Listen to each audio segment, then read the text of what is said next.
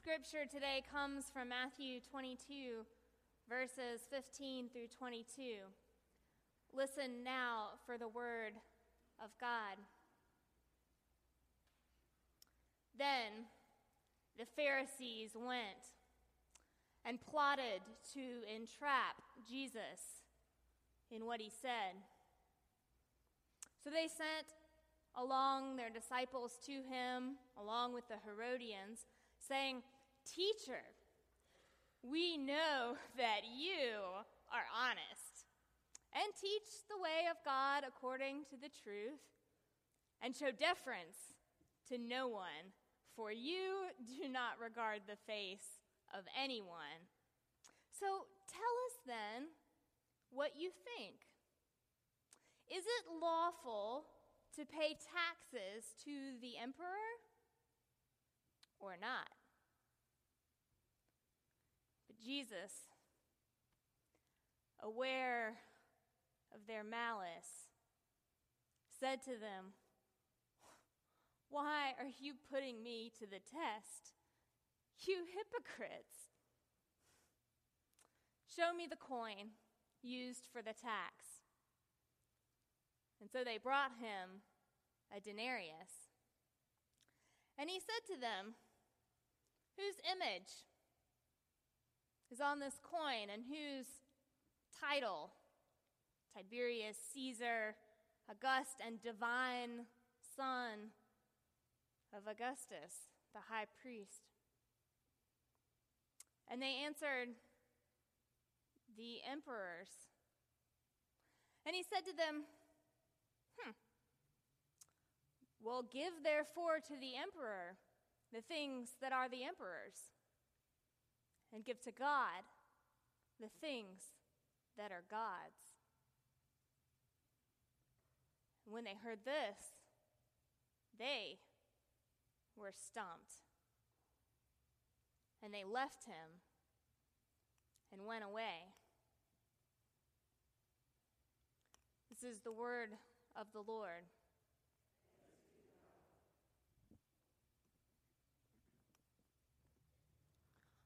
On one level, the Pharisees were exactly right.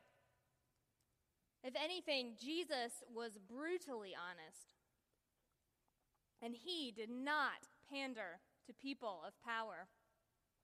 Only a day or two before, he had overturned tables and benches in the temple. He called leaders names in public: hypocrites, blind fools, brood of vipers, thieves. Seriously, I wonder if any of us would have been willing to follow Jesus after such a display. He clearly was not raised in the South. I mean, at least the disciples of the Pharisees and the Herodians approached Jesus like civilized people, even complimenting him, at least on the face of it. If there was anything that made religious people uncomfortable in Jesus' day, it was the question of taxes and loyalty to Caesar. There was perhaps no more divisive topic. On the one hand, Caesar and the Roman Empire claimed to be the source of global peace and prosperity. They provided roads that Joe Eberly showed us in his presentation on Spain today, and other structural improvements. They maintained order, allowed local religious practices to continue, and even worked with religious leaders and the wealthy elite to provide local jobs and oversight. On the other hand, the quickest way to say goodbye to that same peace and prosperity was to appear disloyal or a threat to Rome. Many people then, as now, resented paying any kind of tax. And you can imagine how much more it stung knowing that tax was used to support the very army that would burn your temple to the ground without a second thought if they thought you needed reminding of who was in charge. Not to mention the religiously offensive claims of the emperor that he was the divine son of the high priest. It said so right there on that coin. used to pay the tax. For many faithful Jews, that coin itself threatened to violate the first two of the 10 Commandments. You shall have no other gods before me, and you shall not make for yourself an idol. Wasn't paying tribute to Caesar, in effect, bowing down before someone who claimed to have godlike power? On the face of it, Jesus was trapped. However he responded, he was bound to disappoint or even infuriate people of power and influence. The Herodians would report any hint of disloyalty to Rome, and Jesus could be pursued as a dangerous fomenter of rebellion. The Pharisees would use any hint of acquiescence to Rome to undermine Jesus' popularity as a prophet in solidarity with the poor. Peace and idolatry, or justice, righteousness, and sedition. They put it to Jesus and asked him to choose. But Jesus puts the question back to them. Just what is it that belongs to Caesar? And what is it that belongs to God? How you answer that question depends a lot on which one you put first, God or Caesar. If you start with what belongs to Caesar, well, you might say that everything and everyone, from the British Channel to northern Africa, from the Euphrates River to the Atlantic Ocean, certainly all the Roman currency, the army, all the new infrastructure, arguably all their leaders, religious or otherwise, belonged to Caesar, well, then paying the tax is a no-brainer. But if you start with God, well, what doesn't belong to God? As Psalm 24 says, the earth is the Lord's and everything in it. Certainly each person made in the image of God belongs to God, even more so than the coins stamped with Caesar's image belonged to him. And if Caesar demanded loyalty, obedience, and a hefty amount of taxes, what did God require? Well, we've already said it once this morning, courtesy of the prophet Micah. To do justice, to love mercy, and to walk humbly with God. Carl gave us a great testimony about faithfulness. And Arthur gave us a great testimony about ministries of mercy. And then there's justice.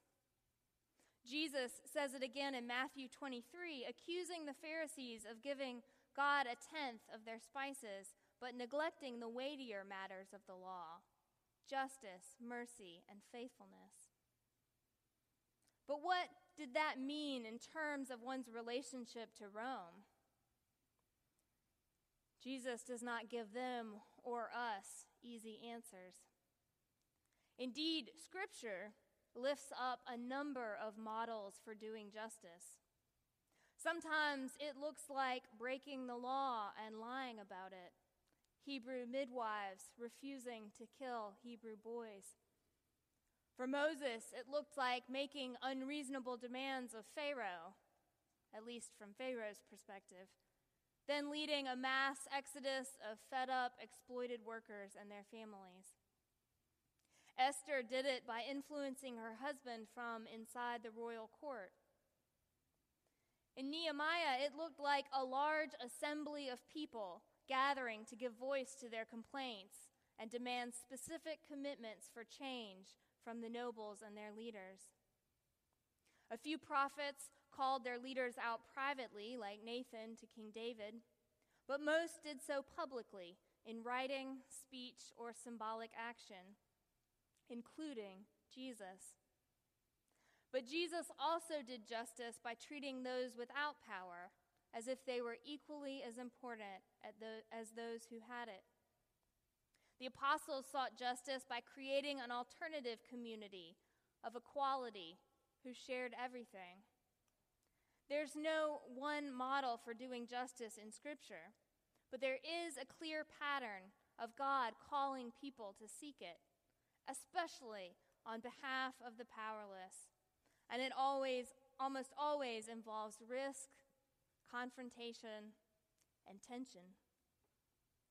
If you've read the October Messenger, then you have heard that the Global Outreach and Peacemaking Committee, with the approval of this session, is inviting the whole congregation into a discernment process over the next few months to consider how we might answer God's call to do justice, not only as individuals, but as a congregation. That process begins in earnest next Sunday with an opportunity to hear from leaders from 3 area churches about why they and their congregations have chosen to work together for justice through iCare, the Interfaith Coalition for Action, Reconciliation, and Empowerment. Whatever your knowledge or experience, I encourage you to come to that class so we can learn more and discuss it together.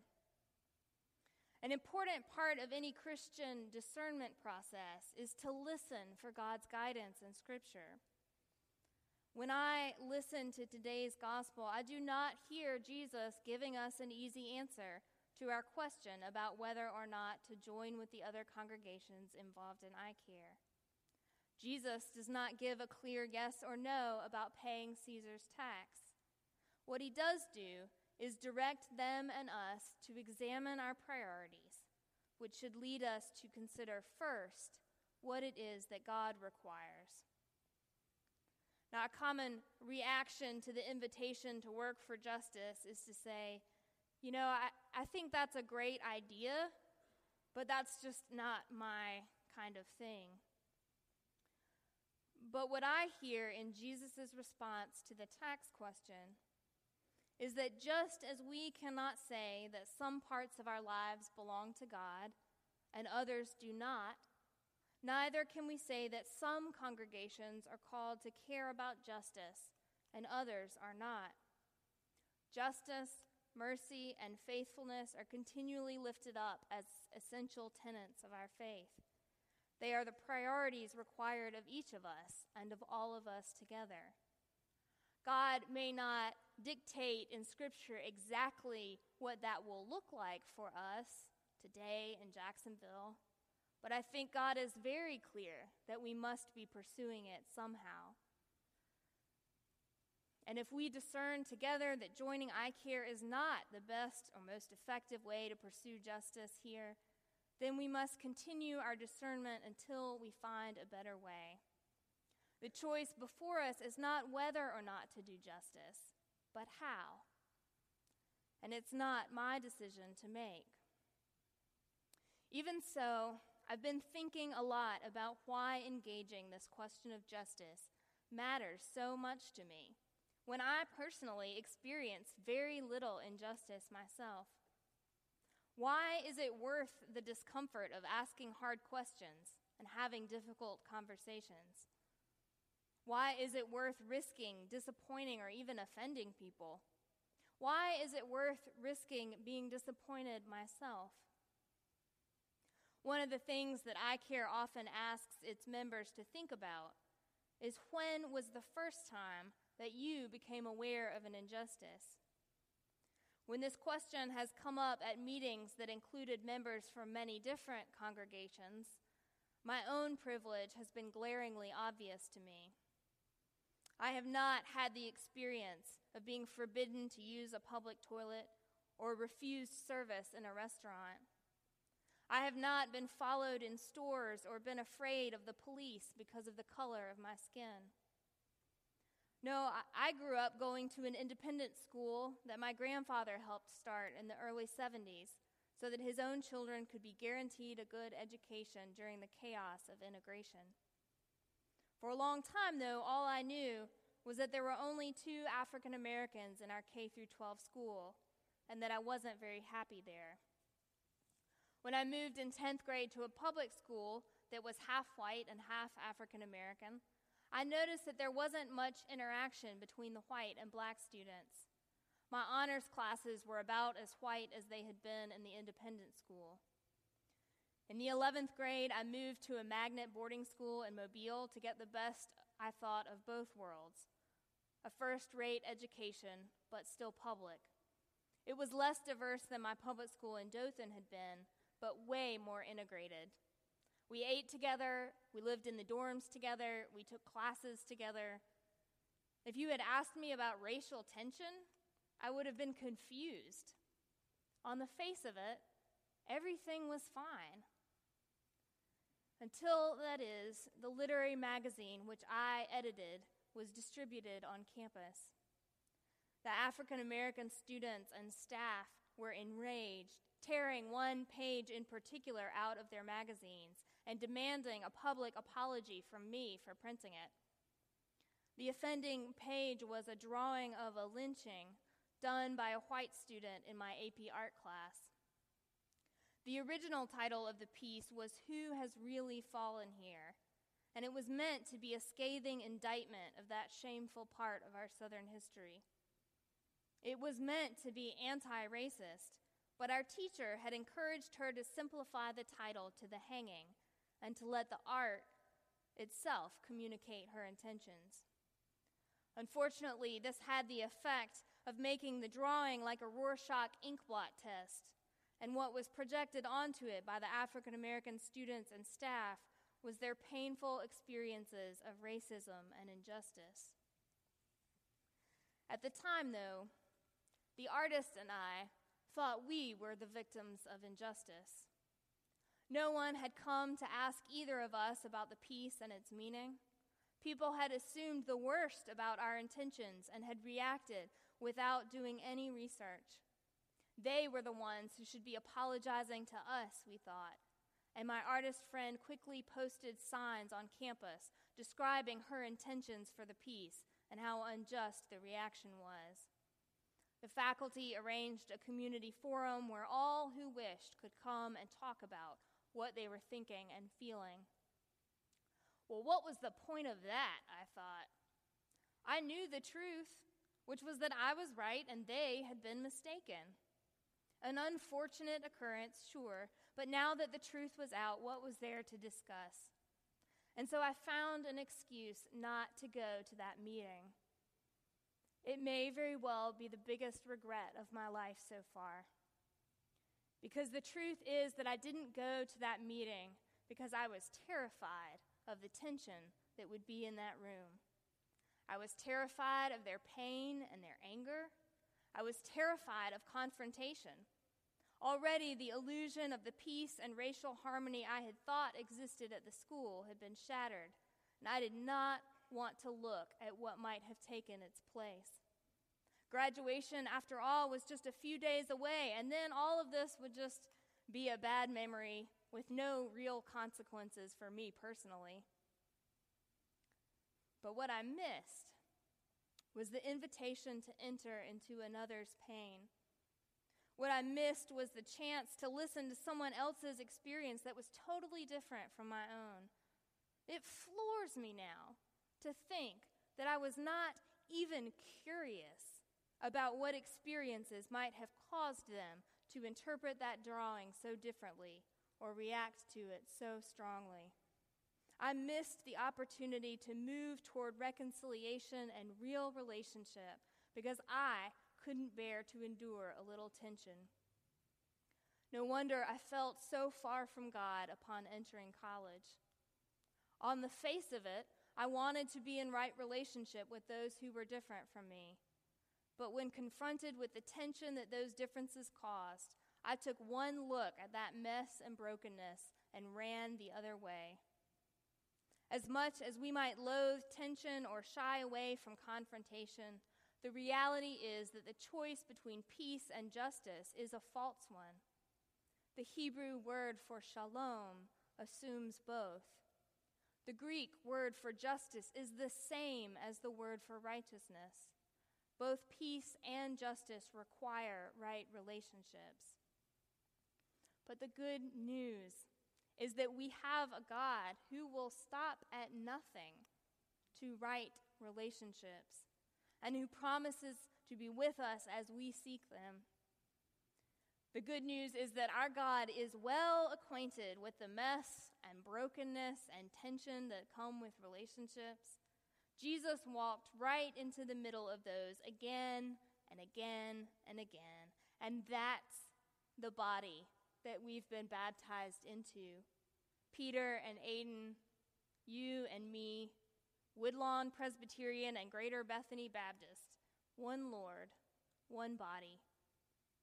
Another bit of good news is that the Pharisees were wrong about Jesus. It wasn't that Jesus regarded the face of no one. It was that he regarded the face of everyone equally. Caesar, Samaritan, hemorrhaging woman, child. It's what gave him the courage to confront the leaders of his day, as well as the compassion to heal the suffering, eat with sinners, and welcome the outcast. And so whatever situation we enter into, whatever difficult conversation, we can do that with the full knowledge that whether they are members of the church with whom we disagree, those who lack the power to influence policy to their advantage, or the mayor himself, the person with whom we are speaking is a child of God, no more and no less. And I have confidence that if we continue to remind each other of whose we are and whose image is stamped on our very being and sealed in our baptism, our efforts will bear good fruit, no matter how we decide to live out God's larger, deeper call to do the hard relational work of justice, reconciliation, and peacemaking, which cannot ultimately be separated.